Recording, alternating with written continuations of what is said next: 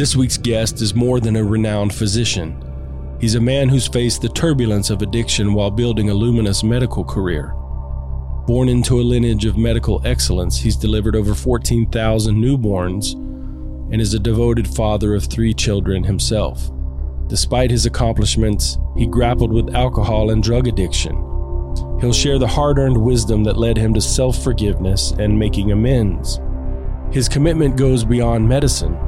He serves on the boards of 2 local foundations and donates his expertise to women's shelters.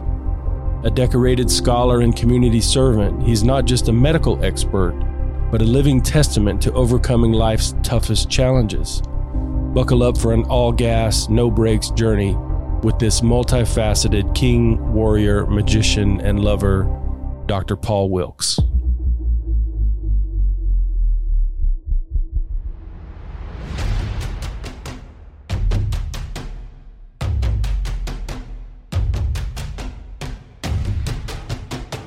If you're a man that controls his own destiny, a man that is always in the pursuit of being better, you are in the right place. You are responsible. You are strong. You are a leader. You are a force for good. Gentlemen, you are the Alpha, and this is the Alpha Quorum. Welcome back to the Alpha Quorum Show. Brad Singletary here. I'm excited to continue our series on addiction and addiction recovery. The man that I have with me here today is just a local hero, just a legend. He's done some amazing things. I'll let him talk about his career and those kinds of things later, but I just want to give you my impression of this guy is just one of the best men that I've ever met. I've met many of his family members. We have some mutual professional contacts, and I am just very excited to have Paul Wilkes here today, who can share some of his story that is just filled with wisdom and failure and all the things that go in between that. So, Paul, introduce yourself to us, man. Thanks, buddy. That means a lot coming from you. I have tremendous respect for you. You've helped me. You've helped my family members. You've helped mutual friends. So, big compliment coming from you that I've affected your life in some way. I'm Paul Wilkes. Lived here in Las Vegas since 1971. Population was about 125,000 when we moved out here. Tiny. So since you showed up, Las Vegas is 10x. Yeah. Well, 20. Yeah, I mean, it's about 2.4 million now. Yeah. And I think a lot of that is because I moved here, and a lot of people they thought this is the place now. They were like, if that 5-year-old kid's going to Vegas, I'm going to Vegas too. That guy's badass. We're going where he goes. So yeah, I take a lot of credit for the growth of Vegas. Moved out here in 1971 with my family. Raised in Vegas kid. Lived in a lot of different places, but always ended up back here. Vegas is home. So you're a physician here. Talk about, I don't even know the proper terminology. I know what you do, but I don't know the name of that. Talk about what you do and how your career has evolved over time. Yeah, so I went to college in California, freshman year, UCLA. Then took a year off, came back to Vegas, lived here and worked here. My freshman year in UCLA, I got pretty into drinking and realized, if I wanted to be a doctor, I wasn't going to be able to party a lot. I was going to have to get serious. I didn't know if I had it in me, if the partying was going to be more important than the ultimate goal. So I moved back here to Vegas, lived for a year, ended up going back to Pepperdine University in Malibu, graduated, and then went to medical school up in Reno. Graduated and did my training in obstetrics and gynecology in Las Vegas at University Medical Center. And after that, went and lived in Denver for 3 years. I did a postdoctoral fellowship in what's called maternal fetal medicine, which is the subspecialty of high-risk pregnancy. And when I was in Denver, had a lot of great job opportunities when I finished up there. and took a risk, came back to Vegas. It was the riskiest offer I received with the lowest pay, lowest guaranteed pay, but the highest potential upside. So I moved back to Las Vegas in 2002 and joined Joe Adishek, Dr. Adishek, and we started to build Desert Perinatal Associates over 2 decades. And when I moved back, there were 2 doctors, 4 employees, and a 1,200 square foot office. And just by being committed to excellence, showing up early, staying late, working hard while we were there, we now have 4 locations, total of about 60,000 square feet of office space. We have 140 employees. We have 8 providers, and we're in the process of recruiting 2 more. So really just through diligence and commitment, and I think more than anything, passion, loving what I do, but anything that makes a pregnancy high risk, either from the unborn baby's standpoint or the mom's standpoint, they kind of end up with us over at Desert Perinatal. So our audience is a bunch of men, and I wonder what does perinatal mean? So perinatal really is the time around birth. It's either Latin or Greek. I don't know. I'm not smart enough to know the difference. But the time around birth. And what it is, it's just caring for an unborn baby and a mother. And the challenge really is that oftentimes what's best for the mother is not what's best for the baby. And so we have to figure out a way to kind of take care of the mom the best we can to get that baby as mature as possible in the womb before we have to kind of pull the trigger and deliver. And one of the things I've really enjoyed is, I remember when I was having children, I would go into my wife's OB appointments with her, and the doctor would come in and he'd sit on his stool. I'd be sitting next to my wife. He would make eye contact with her. He would talk to her. He would ask her questions. He would get up and he would leave. And sometimes I would leave thinking, why was I even here? I remember that. And so I'm really big on involving the father of the child or the mother of the child. I take care of a lot of lesbian couples who have done donor sperm. And so I find it very important to involve everyone who's in the room, whether it's, a couple's second baby and they bring their 3-year-old in. I always like to kind of involve the 3-year-old. If a grandmother or grandfather is there, just make it a really cool family experience. One of the things that you shared with me before is just how important the kind of the customer service part of that is just loving your people, giving them everything that you have, all of your focus and attention, the best that you can. And that's something that you've prided yourself on. That's impressive. There's so much of, people talk about the medical care in Las Vegas this is the worst place ever. But what I hear from you, from many, many, many people, you've probably been involved with some of my own family members in their deliveries. If I went through the names, you could probably filter through and know that you've worked. I mean, so many people. How many babies have you delivered? 14,000. A lot. 14,000 times you're bringing life into this world. In the moment of that happening, that's got to be just, to me, that's one of the most special, sacred things that a human being can do, is to be there and to do what you do.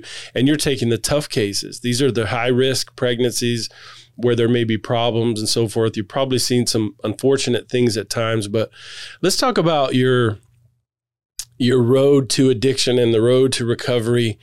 One of our last guests talked about when he was considering whether or not he was an alcoholic, he thought that was those are the bums on the street, and that those are people that really were hopeless. And he wasn't in that category because he had, a solid family and a good marriage and a decent income and so forth. But here you are, this top of the food chain in your profession here, and have really done some pretty big things across the country. You've said before that your practice here is just one of the most unique things going. But how did you get to addiction? How did you realize that? What did you do? What's the process been from then forward? Yeah. Boys, I certainly connect with the idea that when things look really good on the outside, it's tough to come to the conclusion that I'm a drug addict and an alcoholic. And I think that's something that I struggled with when I first got into recovery. I went to my first AA meeting in 1986. I'd gotten a DUI after I graduated high school and before I went to college. And one of the things was, you had to go to 90 meetings, which I figured out by about the third meeting that no one was checking the signature. So I just had a bunch of different people sign the paper. Yeah, I'm a loophole guy. I'm always looking for the loophole. I know that probably shocks some of the drug addicts and alcoholics out there that I would figure out a way to cheat the system. But, it's interesting. I mean, I grew up in a great family. Mom and dad married for 50 years. Grew up in a great neighborhood here in Las Vegas. Dad was a doctor. Mom was a stay-at-home mom and an artist. Have an older brother and a younger brother. One's a year older, one's a year younger. My mom had 3 boys in 3 years. And then along came my sister 5 years later. 4 kids in the family. Went to church on Sunday. Went out to breakfast afterwards as a family. Hot meal on the table every night, Never once questioned where I was going to sleep, whether or not I was going to have food, whether or not I was going to go to college, whether or not I was going to have clothes on my back.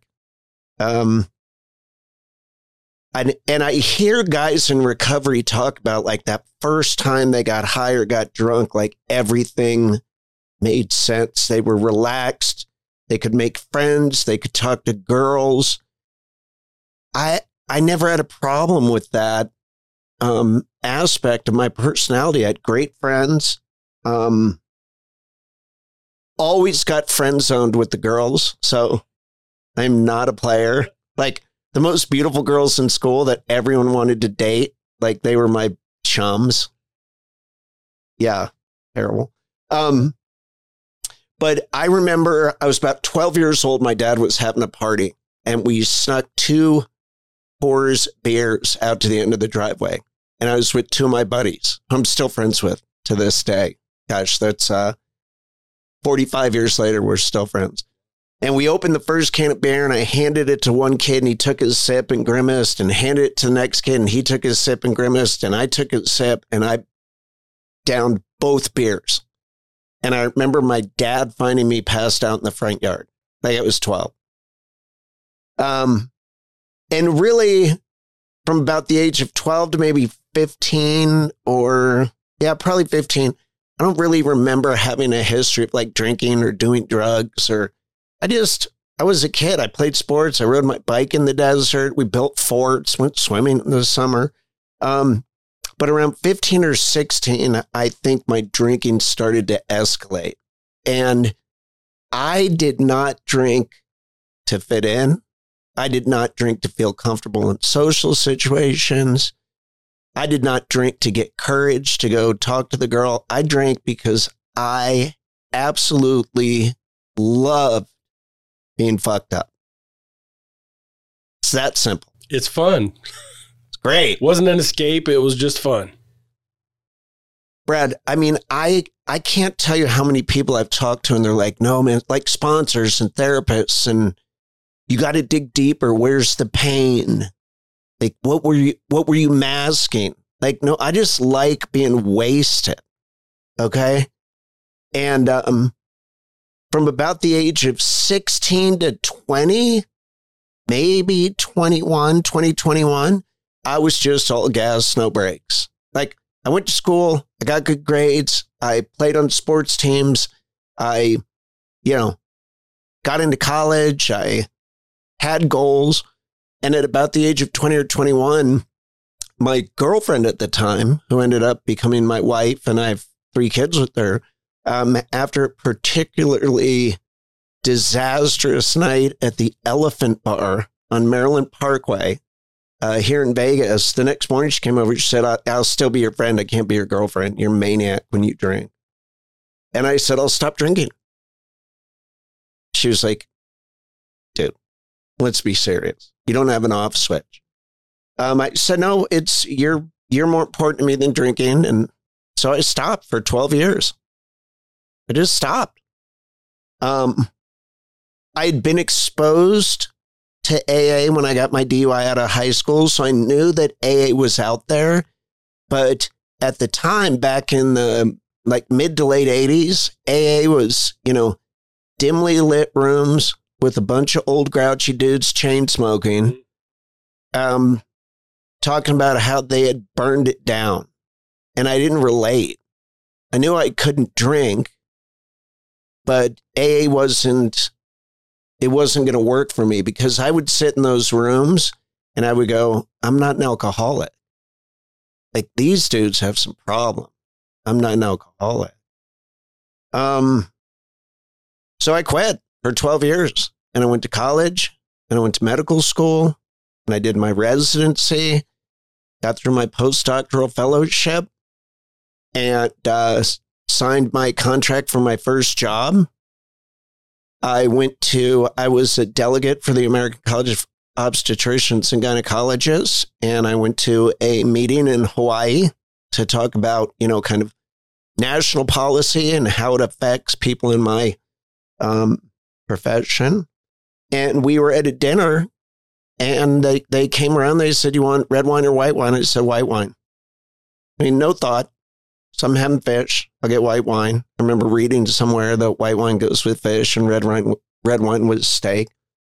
And I went back that night and drained the minibar. Like, even the stuff that you go, who drinks cream de menthe? Right? Drained the minibar. Went out, floated around in the pool the next day drinking a double 151 Mai Tais. A lot of heat on those. Somehow made it to the airport. I remember the pilot saying, we're now back over the continental United States. And I rang my call button and I said, can I get some more vodka? And she was like, no, you can't. You've literally emptied the first class cabin. All of it. And I landed and I went home and I told my wife, I drank while I was in Hawaii. She had not seen me drink for 12 years. And she didn't believe me. She goes, no, you're screwing around. I go, no, I drank. She said, how'd it go? And I go, it went really well. I think I can drink normally. Like, what? You drank the plain out of vodka? And of course, I didn't tell her that. And off to the races, kind of a slow burn until it wasn't. And then the last 6 months of that run, which probably lasted 2.5, 3 years, when things got bad, I ended up divorced. I ended up not having regular contact with my children, who, my kids, I love them. They're like, my kids are my whole world. But other things were more important, like drinking. The last 6 months of that run, I discovered that if I did some cocaine, I could drink more, And then in 2005, went to rehab for 60 days, shut it down and, went to rehab. Came back from rehab, actually got into a physician's assistant program, signed up for it, wasn't mandatory. Did that for 5 years. And when that 5 years was up, signed up for another 5 years. And when that 5 years was up, I was like, I'm kind of sick of calling every morning to see if I got a pee in a cup. And it's now been 10 years. I did 12 years before. Now it's been 10. And eventually the guy that ran that program, that was a dear friend of mine, it really kind of kept me on the beam. He died. And things went a little sideways. It was like I don't know if it was lack of accountability. I don't know if it was grief. I'm pretty sure it's because I'm an alcoholic and a drug addict. Like, I don't need a reason. And I still, through all of that, maintained a pretty crispy exterior. Looked real good from the outside. So in that physician assistance program, you had to, you went through 10 years of daily phone calls to make sure that you weren't using? Yeah, you would call in the morning and it would say, you've been chosen. You know, you'd enter your number. You've been chosen. And I had to call a guy and he'd come over to wherever I was and do a chain of custody urine. Wow. Yeah. So you talked about going to rehab. How did that happen? Did you voluntarily do that? Was there some trouble? Did a spouse or loved one say, you know, look, you got to do this, or how did you get in the door there? Yeah, my medical partner and best friend said, you know, I don't even remember what day it was. It was probably like a Wednesday. I do remember what day it was. It was a Wednesday. He said, I need to talk to you tomorrow, which would have been a Thursday. And he said, can you meet me at the office at whatever noon? And I said, yeah, no problem. So, you know, of course, Wednesday night, I behaved like a maniac. And Thursday, I woke up at about 11:45 and I called in and said, hey, you know, I don't even remember, my car won't start or some bullshit. I'm just going to call in. He goes, no, I'll wait for you. And I eventually made it. And he and one of our other really good friends who's in recovery basically did an intervention. He handed me a sheet and he said, you know, this came through one of the medical journals and it says like 12 signs that you may be having problems with alcohol or drugs. And he filled it out for me. And like 11 of 12, he checked the box. And I think the only reason he didn't check the 12th box was because he didn't know. But I went 12 for 12. It's the best I've ever done on a test. 100%. Knocked it out of the park without even studying. And I said, yeah, you're right. And he was ready for a fight. I mean, he had articles and journals and consequences. And I was like, no, you're right. I think I need to go. So I went away for what's typically called a 4-day evaluation. And at the end of the 4-day evaluation, they said, no, you got to stay for 30 days. At the end of 30 days, they said, you got to stay for another 30. So you talk about acting like a maniac. I mean, I just wonder what some of those things were. What were the problems associated with drinking and using? What did you do? What kinds of things were you, if you're comfortable talking about that? Yeah. I was unavailable, you know? I mean, if I knew that I had to work, if I knew that I had to be available, I'd shut it down. I'd be available. But if I had some time off, you know, I'd start at my house and get in my car and drive down to this strip and find, you know, this is a long time ago. But, you know, I'd find a restaurant and I go to a restaurant, get a dinner and, you know, drinks before, bottle of wine with, drinks after. And then I'd go to one of the, you know, nightclubs on this strip and get a table and get, you know, just nonsense. And, you know, I could leave my house on a Friday and come back on a Sunday. I mean, I could just go. And, you know, my personality type is when I'm going to do something, it's all gas, no brake. It's I'm doing it. And that is a big asset, I think, in most men's lives. You know, that pursuit of excellence. I want to be the best. Not second best, not top 10, like the guy.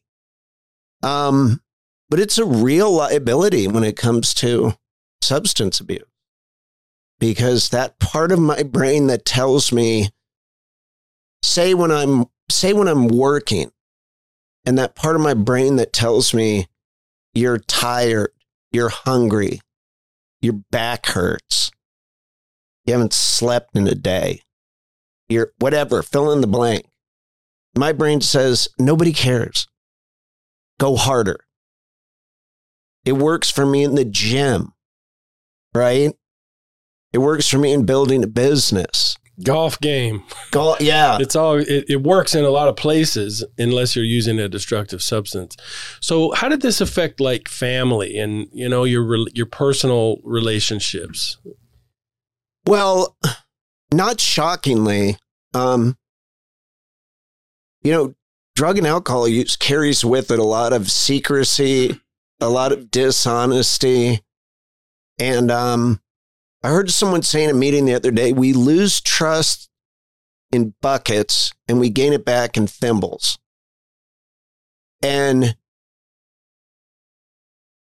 that goes for, my wife at the time, my children. Like, you tell your son, I'm going to be there too, and he's sitting on the curb and you don't show up. That's damaging. A lot of hurt there. And even when I was present, I wasn't present. They pick up on that.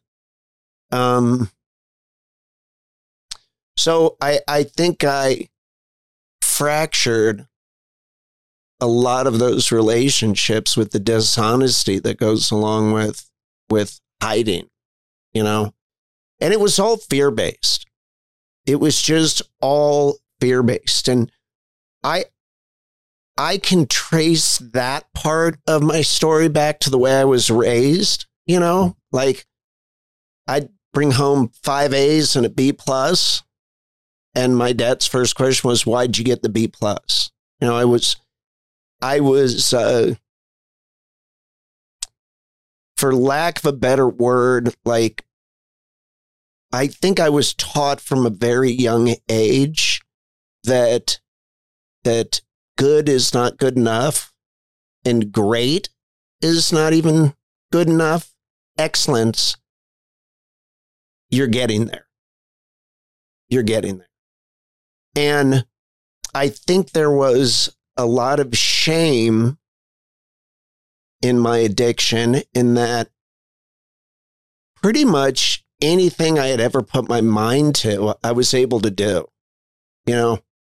I remember a buddy that I grew up with, really great guy, still lives in Vegas. We spend some time together. And I remember him asking me, like, hey, you want to train for the 5K turkey trot or whatever? And I was like, no.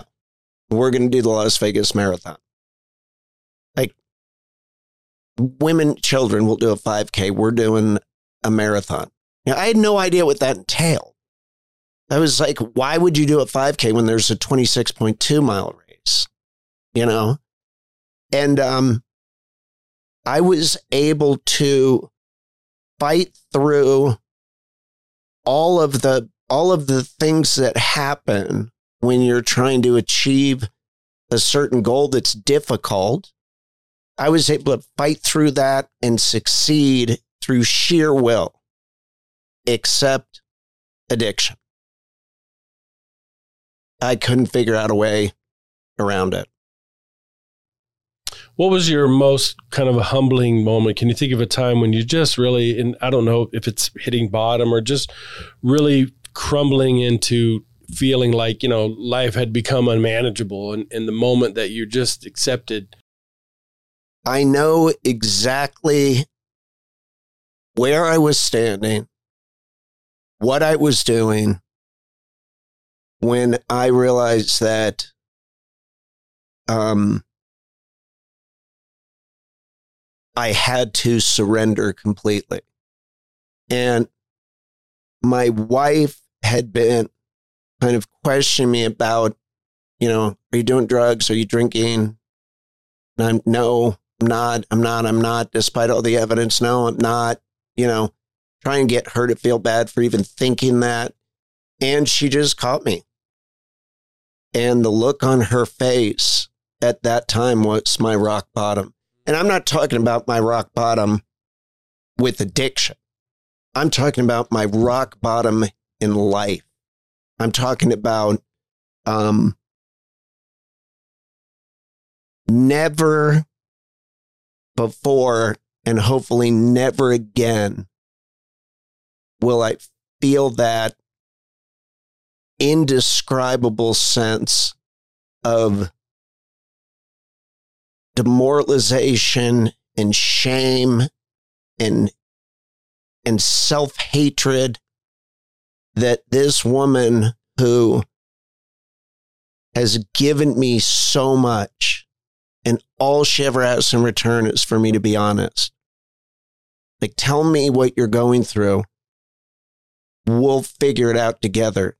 Chin up, chest out. We'll strap on our armor. We're a team. That look in her eyes was something that I will never, ever be able to survive again. That was my rock bottom. So what'd you do from there? Went to a meeting.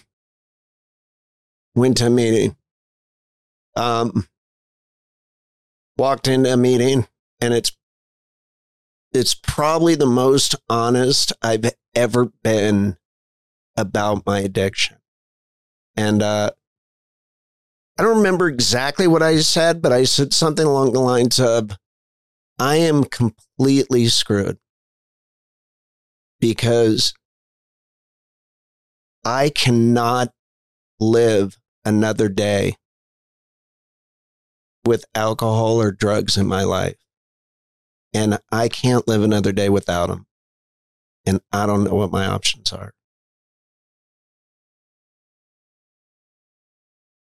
Talk about your just adjustment to those meetings. You know, a lot of people kind of balk at the spirituality focus. Everybody's talking about God, or you hear that people drop that stuff here and there.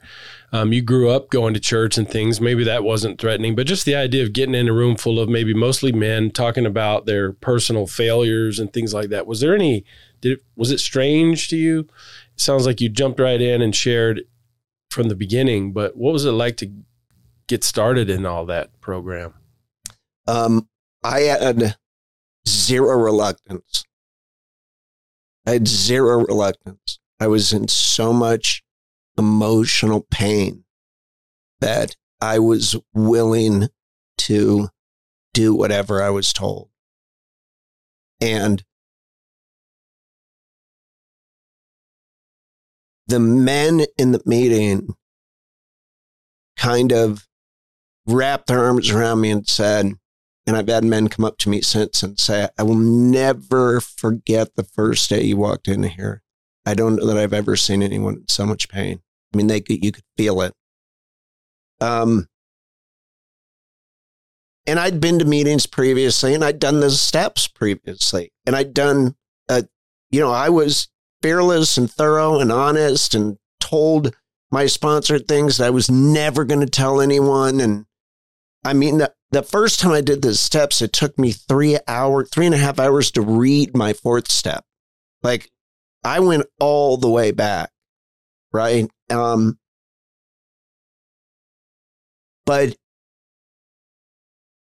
there was just a sense of desperation that I'd never felt before. And when I drove to that meeting, I drove from a beautiful home in a new car after leaving a job that I love, married to a woman that means the world to me. None of that mattered. None of that mattered. There was nothing on the outside that was any longer going to treat the pain on the inside. Wherever that pain was coming from, after 12 years of sobriety, even during that whole 12 years, somewhere in my head, I knew I was going to drink again. But I was going to drink like a gentleman. The second go around, I knew I was going to burn it to the ground. I didn't have any sense of, I think maybe when I dipped my toe back in, it was like, okay, I'm not going to burn it to the ground. I'm just going to like party on vacations. That was my loophole. But very quickly realized that plan was not a good one. And instead of backing away from that flame, I said, we're going to burn it down. I'm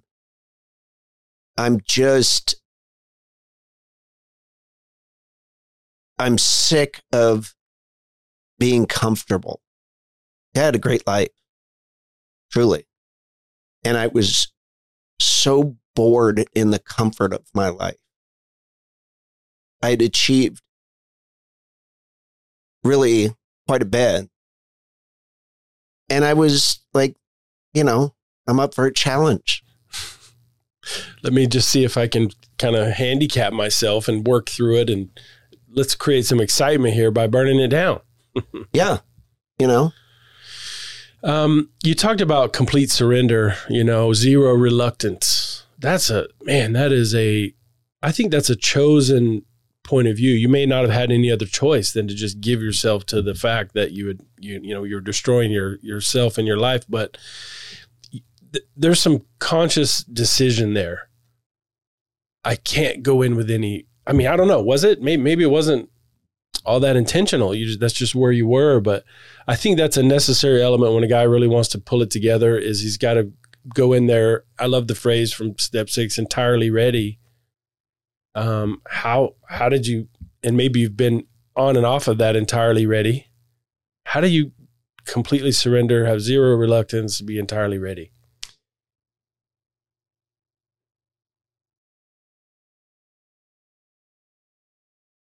My greatest source of shame in that moment was that I had been given gifts from God that, if used properly, would make the lives of others better. And the thought that I was going to throw that away was horrifying. There's nothing else I need from my profession. There's nothing else I need from my family. There's nothing else I need from this world. But I genuinely feel like I have a lot more to give. And if I'm not walking a spiritual life with recovery being my focus, those gifts are wasted. And they're not my gifts. I don't own them. I've been loaned those. And I have the free will to choose what to do with those. And it's horrifying to me that I considered walking away from the opportunity to help others for what? For what? So what I had to do was I had to switch my focus. I still am uncomfortable being comfortable. Very uncomfortable when things are going well. I think what a lot of men strive for drives me nuts. Like downtime, chill time, easy. They want it easy and calm. I got a home that's paid off. I got a car with no note. I have money in the bank. My family's doing great. My career's on an upswing. I'm married to a woman that I love and trust. This is fucking horrible. Like, I believe you. Like, what the fuck are you doing? Find a grenade, pull the pin, and let's jazz it up a little bit. Right? Because if I'm not challenged, I don't feel alive. Yeah, so some guys worried about keeping the lights on or putting food on the table, and that's his challenge. That's what's keeping him alive. He's operating at this other level. Survival for him means basics, and you recovered on everything that mattered that way, but you still had this need to conquer something and go through a battle and challenge and kind of march uphill, and there wasn't no hill to march up. You were at the top of the mountain already, and so to need some Man, was it that conscious? Or is this looking back now, you can see this hindsight? Look, I wasn't sitting in my living room with a plate full of food and a beautiful home and a wife that loves me. And I'm like, let's fuck this up. No, it was not conscious. I think looking back, I'm able to kind of do an autopsy on it and say those behaviors were insane. What's underlying the insanity? Because like normal people don't behave that way. I live with the brain where if I set a goal and I reach it, I beat myself up for not setting the goal high enough. And if I set a goal and I don't reach it, I beat myself up for not working harder. Where's the win in that? You either reach your goal or you don't. And in both situations, I figured out a way to denigrate myself. So there's no peace in that. There's no peace in that. So what I've had to do is set goals that are unreachable and find joy in the pursuit. That is where I have found my peace, is to set goals that are unreachable. Before, my goals were tangible. Pay off your house. Buy a car where you don't need a loan. Send all your kids to college or whatever they want to do, but they don't have to take out loans. You're going to provide for that. They were all very tangible and all very material. Like there's a win and a loss. There's a balance sheet. But in living a spiritual life, I know that I am never going to reach the goal of being always being kind, compassionate, charitable, forgiving, and not just in my actions, but in my thoughts. I'm at a place now where someone cuts me off in traffic and flips me off and it's their fault. I don't chase them down to let them know how wrong they are. But I still think it in my mind. Like, I ought to follow that motherfucker and give him a piece of my mind. Okay, that's progress. I don't do it, but I still think it. So now let's try and say, a guy cuts me off in traffic and flips me off. Maybe that's a guy who's rushing to the hospital because he just got news that his child was in a car accident. Okay? Like, don't even have the thought. Don't even have the negative thought. Don't have the negative emotion. Find compassion for people. Love the unlovable. Because there are plenty of times in my life I've been unlovable and people loved me when I didn't love myself. So who am I to withhold that from another human being? So this is the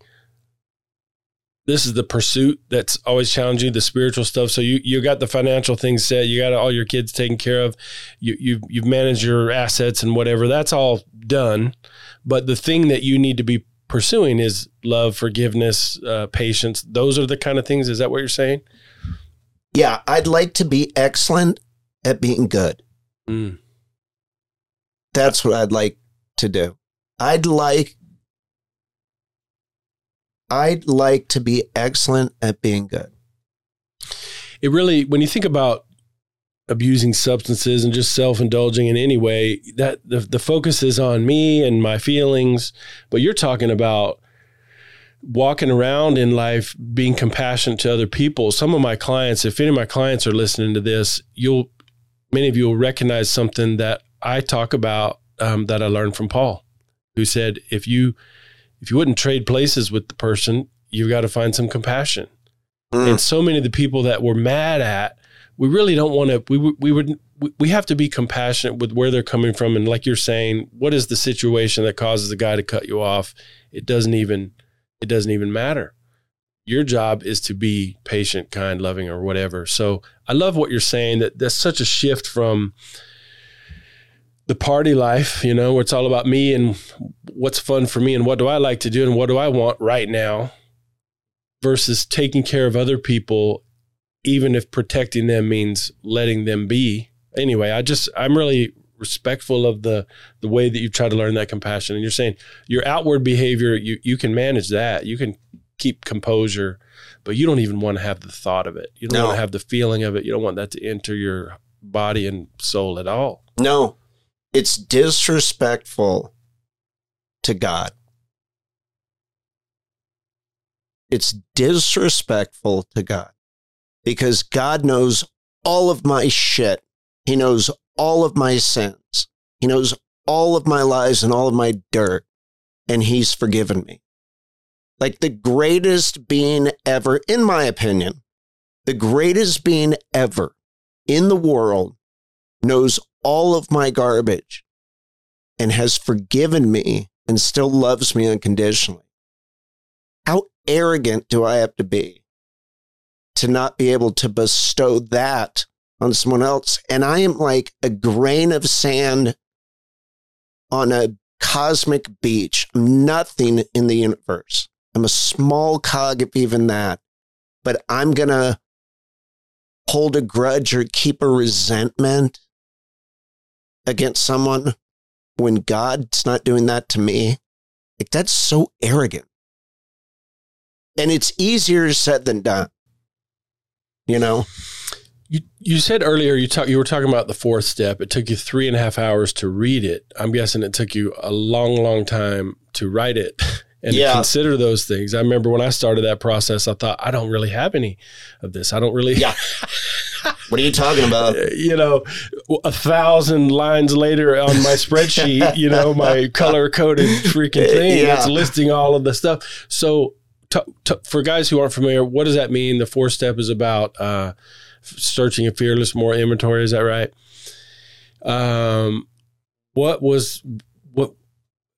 Because that's, the other steps are about coming to, recognize that you have a problem, accepting and admitting and so forth. And then it's really looking at you. Yeah. And your character flaws and so forth. What was that process like? It takes you 3.5 hours to just read all of those things. Describe that for us. Yeah, very intimidating. Very intimidating. I mean, I can't tell you the number of times I sat down at the end of a long day, opened up my notebook, and I'm kind of impressed you had a spreadsheet. I wouldn't know how to make a spreadsheet. I had like a pen and a notebook. And really what I did was I went back to my earliest memory that was bothering me. Like my very earliest memory that was bothering me. And I wrote down what the memory was. And then I wrote down who I was mad at. Why was it bothering me? And then I had to look at what part of my own sense of self and security was that affecting. And I use the 7 deadly sins. We all know them. If you're an addict and you're listening to this, you violated everyone. So congratulations. Again, 100% on the 7 deadly sins test. Go me. But, I just started as far back as I could remember. My first memory was like when I was 4 years old. And I started and I just worked chronologically all the way through. And,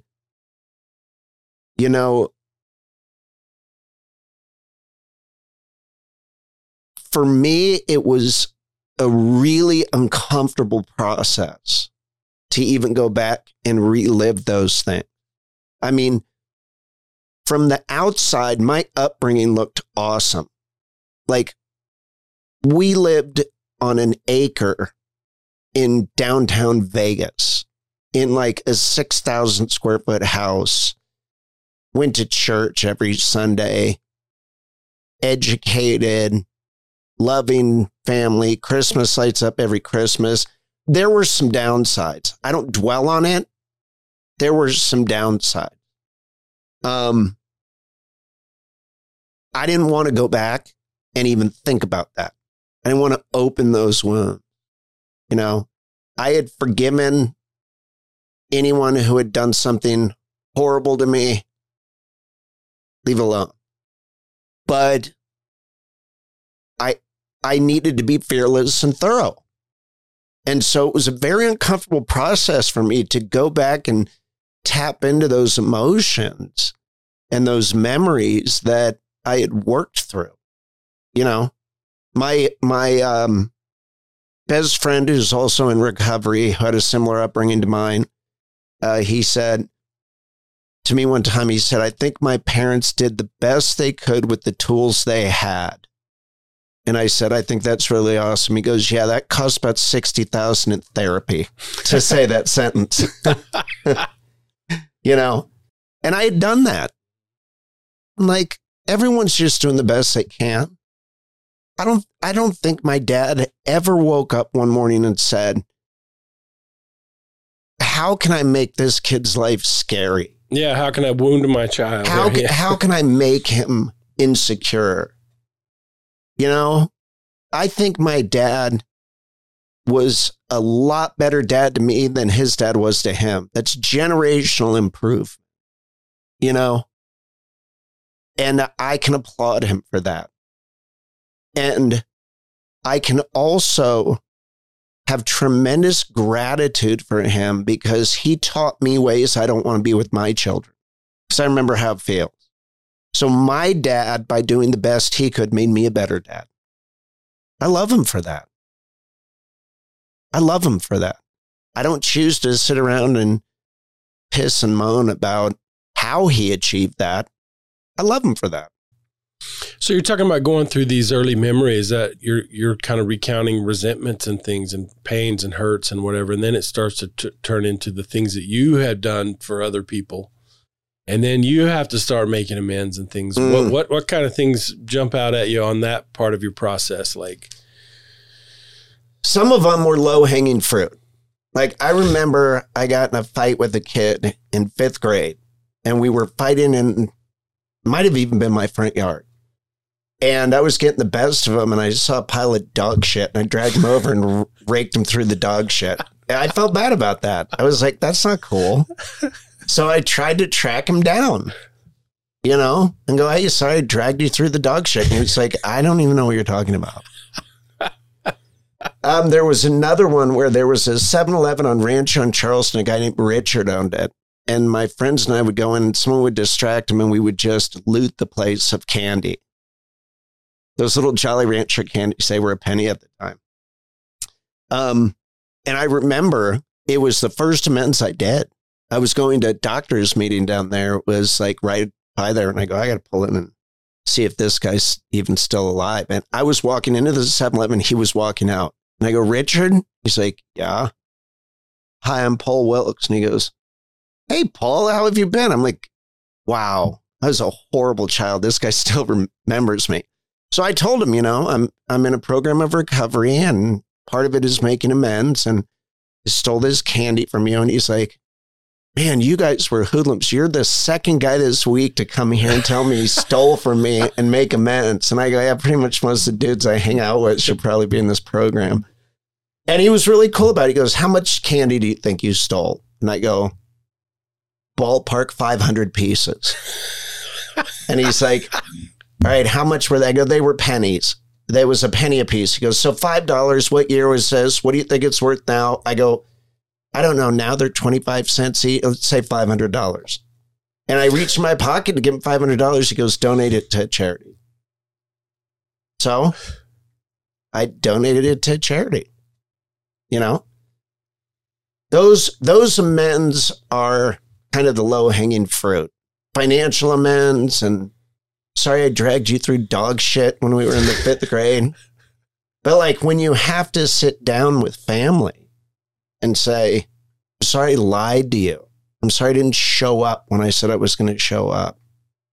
Sorry I've never really been like a yeller or a violent guy. That's part of what I realized didn't work for me growing up. So, but it was really difficult sitting down with my ex-wife, sitting down with my 3 children. It was very, very painful, and the manner in which I did it was, I'm here to listen. I want to know what I've done to hurt you. And that it's very hard not to litigate that, especially when their recollection of it as a child is not my recollection of it. But it didn't matter what my recollection was. That's not why you were there. You're not I wasn't there to litigate it. I was there to listen and genuinely apologize and ask my children that if I behaved in a manner that hurt them moving forward, would they call me out on it right away? Which they've done. So you've done this process with your kids. You've gone back to them and addressed things like this with them. And how did that go? Very painful. I mean, I remember saying to my son, my only goal as a dad was to be a better dad than I had. And he looked me in the eyes. He said, that's a pretty low bar to set for yourself. Damn. Sit with that for a minute. And you're trying to receive that had hurt, but you're coming at this in a place of openness. So you're just allowing that to be his position. My goal was to help them heal. And if I had to take a few licks, okay. As a father, my job is to help my kids be whole and happy, And if I had to take a few lumps to get them closer to that, then okay. But it was tough. The wildest part was when I'd go to make amends to someone and I'd explain the process, and then I would make amends, and they would go, I've never even thought of that. And I found that with quite a few amends where something that's bothering me, I realized that the amends process is a lot about me unloading my shit. And, it's tricky because except for when it's going to cause harm to them or others. So I strongly suggest prior to making amends, you get a sponsor and you bounce it off of them. I want to talk about the impact of that. So the mentorship, sponsorship, the learning from other people, you go to the meetings and most of them don't, they don't allow crosstalk. So you share and you listen to the person that shares, and that's about it. But what's been the value of involving other people in this? A lot of men just kind of think to be a masculine man means you handle it, you take care of it by yourself, be self-reliant. And so that doesn't really work when you're trying to, deconstruct your whole life and build it back up again. So talk about the value of other men's influence, specifically to like recovery, taking a look at your stuff, going through the 12 steps, the regular contact and friendship and things that you've had with that. The greatest change I've had in my program of recovery has resulted in the greatest gifts. And that is saying yes. Saying yes. Hey, some guys are getting together to have pizza and watch NASCAR. You want to join us? Yes. Hey, guys are going to grab lunch after the meeting. Yes. My wife who's in recovery and has a very strong group of women around her. And she is in some ways, at times the nucleus of that group. Hey, all of my girls in recovery are going to meet at my friend's house this weekend, and she's having a swim party and getting some food, and they're bringing their husbands. You want to go? Yes. right? The meeting after the meeting is as important as the meeting, if not more so for me. But I never had an interest in doing that. I was going to meetings to check a box. Check, did it. Did my duty for the day, yep. Now I can go back to being a self-centered prick. Right? And now it's like, it's crazy how many times, just even yesterday, we woke up. I don't know what it is, but I've been getting up early. I usually can sleep till noon. If I don't set an alarm, I'm in bed till noon because I am chronically exhausted from my job. I've been getting up like 6:45, 6:50.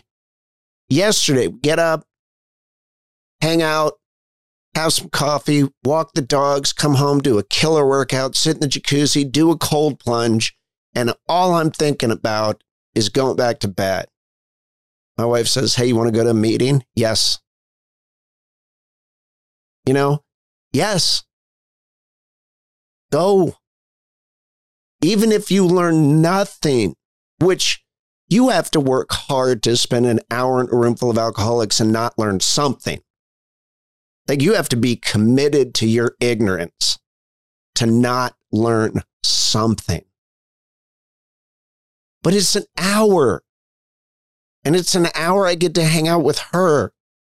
And it's an hour I get to be around other people with a busted brain like mine. I love addicts and alcoholics. I love us. I do.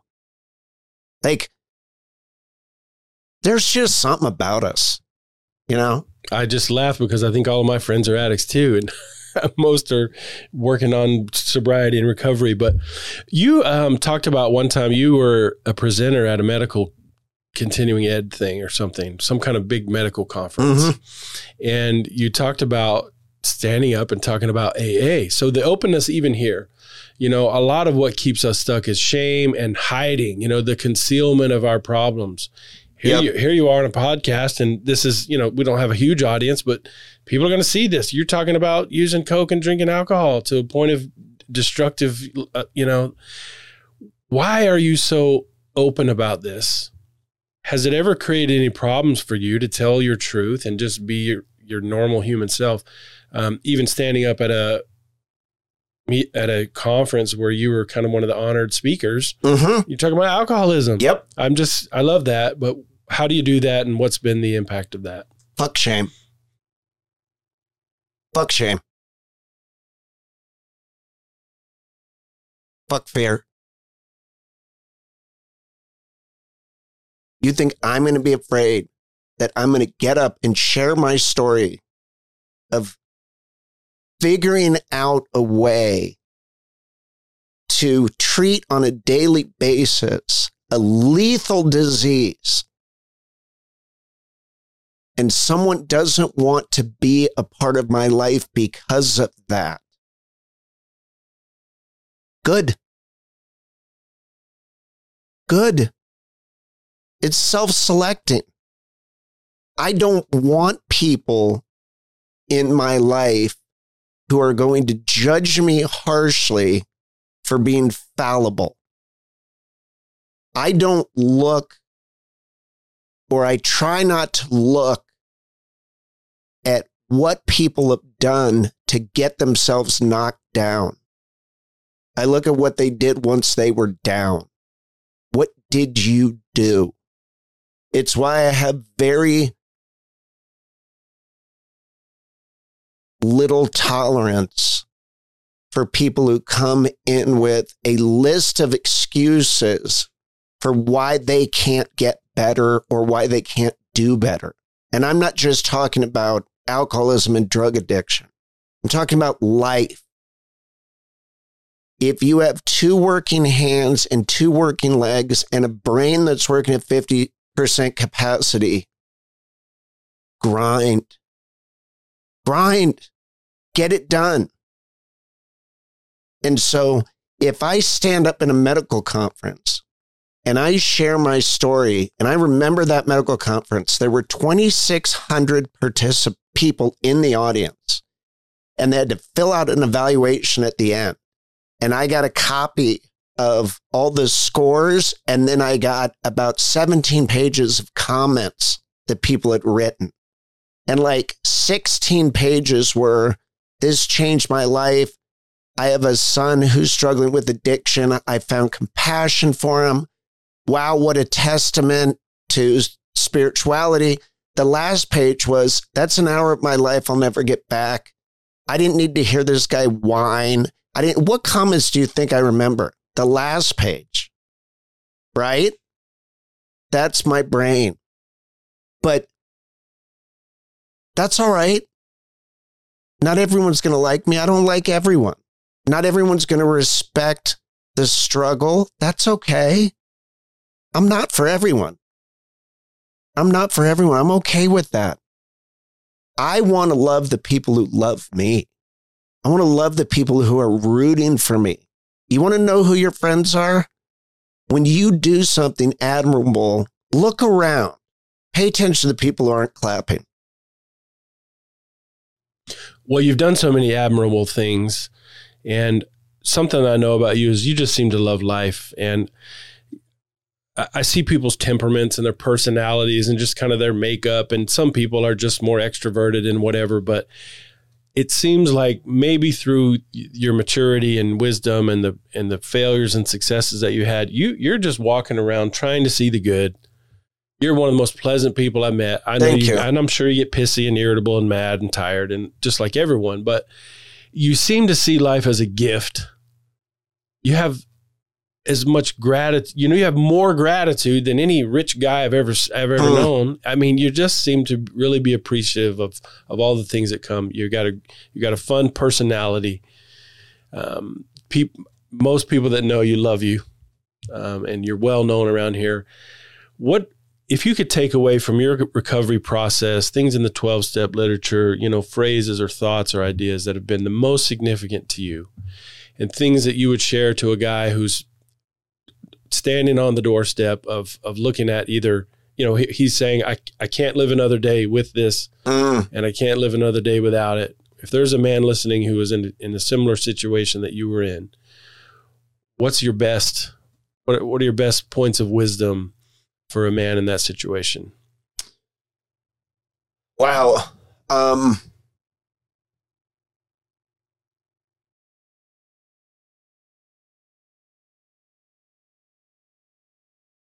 I think the most important thing that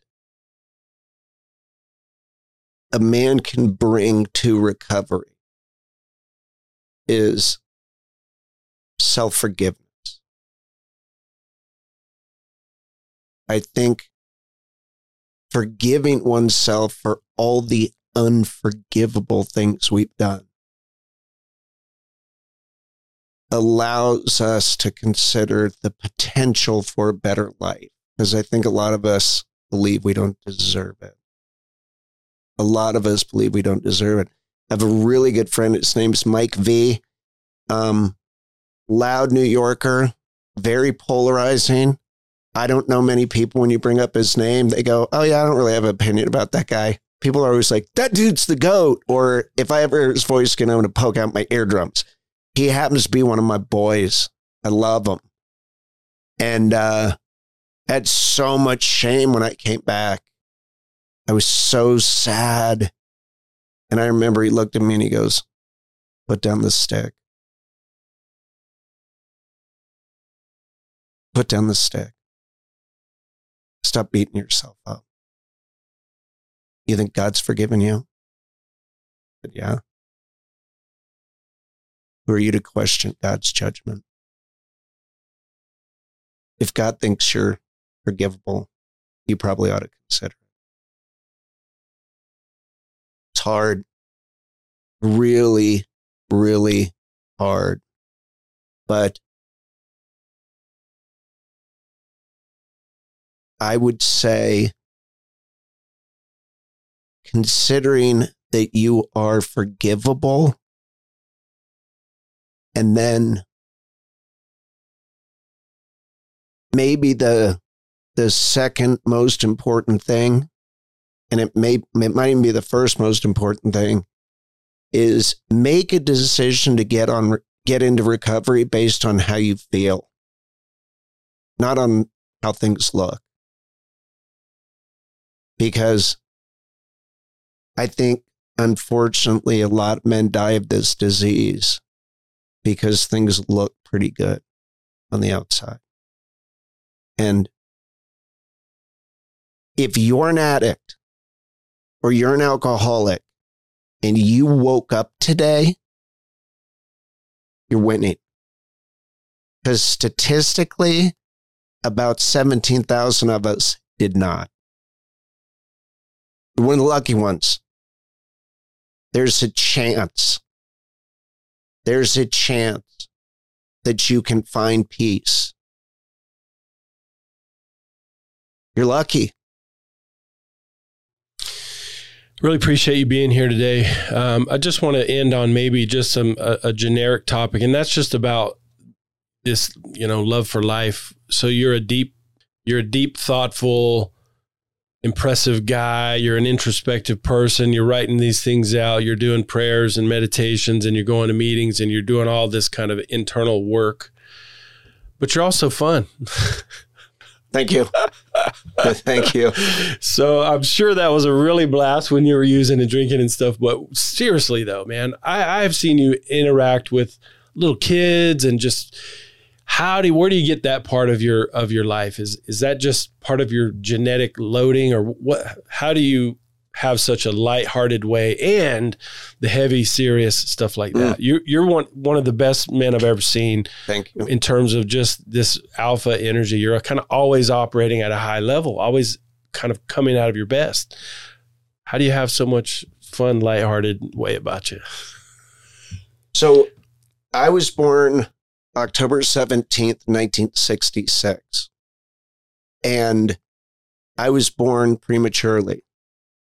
And when the doctor handed me to my mom, he said, spend as much time with him as you can because he's not going to live. And I was placed in an incubator. And if you take a deep breath, your ribs go out. I would take a breath and my ribs would go in because my lungs were so underdeveloped. And every breath, my mom would sit there and go, breathe. Breathe, please breathe. And when I was finally discharged from the hospital, my pediatrician had to put his finger on the scale to make me 5 pounds so I could go home. And the pediatrician said to my mom, buckle your seatbelt. This kid fought harder than any baby I've ever delivered. He's here for a reason. I don't know what it is. He's going to do everything 100%. He's going to love hard. He's going to hate hard. He's going to work hard. He's going to play hard. Every day I have on this earth, my mom shared that story with me, and it had a profound impact. Every day I have on this earth is a bonus. I wasn't supposed to be here. He's one of the best doctors in Washington, D.C. at the time. I was born in Bethesda, Maryland. Very renowned doctor. He said, I'm sorry, he's not. Every day I have on earth is icing on the cake. Now, I think that's true for all of us. What are you going to do with the 16 hours or 18 hours you have ahead of you when you wake up? That's a choice. That's a choice. Our minds are more powerful than we give them credit for. And when I start to go dark, I make a choice. Nope, not today. There's too much good out there. They just did a study which showed that the same part of the brain that generates anxiety is the exact same part of the brain that generates gratitude. And it can only function in one of the two. It can't function in both at the same time. So When I start getting anxious, gratitude. When I start getting depressed, stop that, gratitude. And when you live in gratitude, for me, I have an obligation to share that. I'm the luckiest guy in the world. I really believe that. I would not trade my life for anyone's. I really wouldn't. Elon Musk or Jeff Bezos or any of the gazillionaires or there's not a man I've met with whom I'd trade lives. And it has very little to do with the number of zeros in my bank account and has a lot to do with being loved unconditionally and being able to return that unconditional love to the people who bestow it upon me. Whether that's a stranger I just met in the grocery store who I can try and make smile, or my wife that I get to go to sleep next to every night and wake up next to every morning, or somewhere in between. I have the choice to make my daily interactions with others either pleasant or unpleasant. I'll choose pleasant every time. It's awesome. I love to laugh. I love to see other people smile. Man, I love your story. I love your example. You know, I think some of the things that we learn here as we wrap up is just that this stuff is no respecter of persons. You don't have to have deep emotional trauma or pain. You don't have to have grown up within a bad family. Parents were married 50 years. Dad was a physician, well-known, respected family. An acre in Las Vegas. Like, no, they don't even make those. Right. When he said that may not... people in the country may not understand that that's not normal. Right. So you had this, there was a lot of blessing, I guess, in your life. And then still, you know, just as a young, from 12 years old, 15 years old, this started to become a problem and started affecting relationships. It made you unavailable. And that's the stuff that hurt. And when you started turning this around, you had zero reluctance to go in. You had zero, hesitation. You had no choice but to go in and be humble. You did all this work to look at amends. I mean, even to come to each one of your children and talk about your failures, not to correct the record, not to clear your name, but to hear them and help them heal. And I'm guessing that's going to be an ongoing process. That's the nature of this thing. We're not done. Our character flaws aren't. We still have to keep doing this work. And so I just really appreciate you, man. This guy's really well known around town. I hear about you 3 times a week from people that you've worked with or friends of yours that I know. Are just it's amazing to me the impact that you've had. You've delivered 14,000 children, not ordinary births, not ordinary circumstances, and you talked about your talents and gifts, and that this disease, if you don't manage it and get control of yourself and correct who you had been, that you wouldn't be able to use your talents that God was giving you. That would be an offense to him. You guys, this is how you do it. This man is, I've talked a lot before. People ask me, why do you use the word alpha? That's such a dumb thing and whatever. And to me, that is best encapsulated in the book King, Warrior, Magician, Lover. When I look at someone like Dr. Paul Wilkes, here's a king. He's a man who is generously giving to his kingdom, taking care of his people. He's built a huge, very successful practice. He's done well for his family and done well in his personal pursuits that way. So he's a king, he's a warrior, he's fighting for things.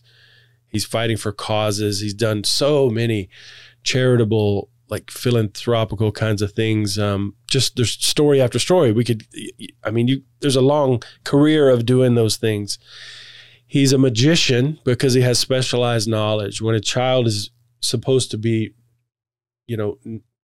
born with challenges or complications, he takes care of that. We think I had a hard time setting up my lights and camera today.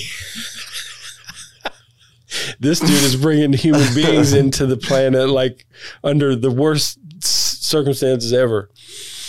And he just wants to be more available. He wants to include everybody in the room. He just wants to take accountability. And then all the while, he's kind of singing and dancing. Now, you should have heard what he was saying when he walked into my office. So I really respect you, man. You're the type of person that I want to be like. Thank you. And part of that is from the things that you've told me about the other men that you wanted to be like them, and the things you've learned, including even, you know, your father and people in the program that you've learned from and that have corrected you. Half of what you've said ever to me, I've repeated. I've talked about with other people, the principles and things that you've taught. I've internalized that for myself. I've taught my own children things that I've heard you say. So I just know that your impact, man, is everlasting. It's never going to go away, not just through your own personal relationships like family, but there's 14,000. It's going to choke me up, damn it. 14,000 kids out there who might not be here if you weren't using your gifts and talents. King, warrior, magician, lover, this dude is alpha all the way. It's very humbling to just sit down with you. I thank you for your time. And you guys, until next time, no excuses. Alpha up.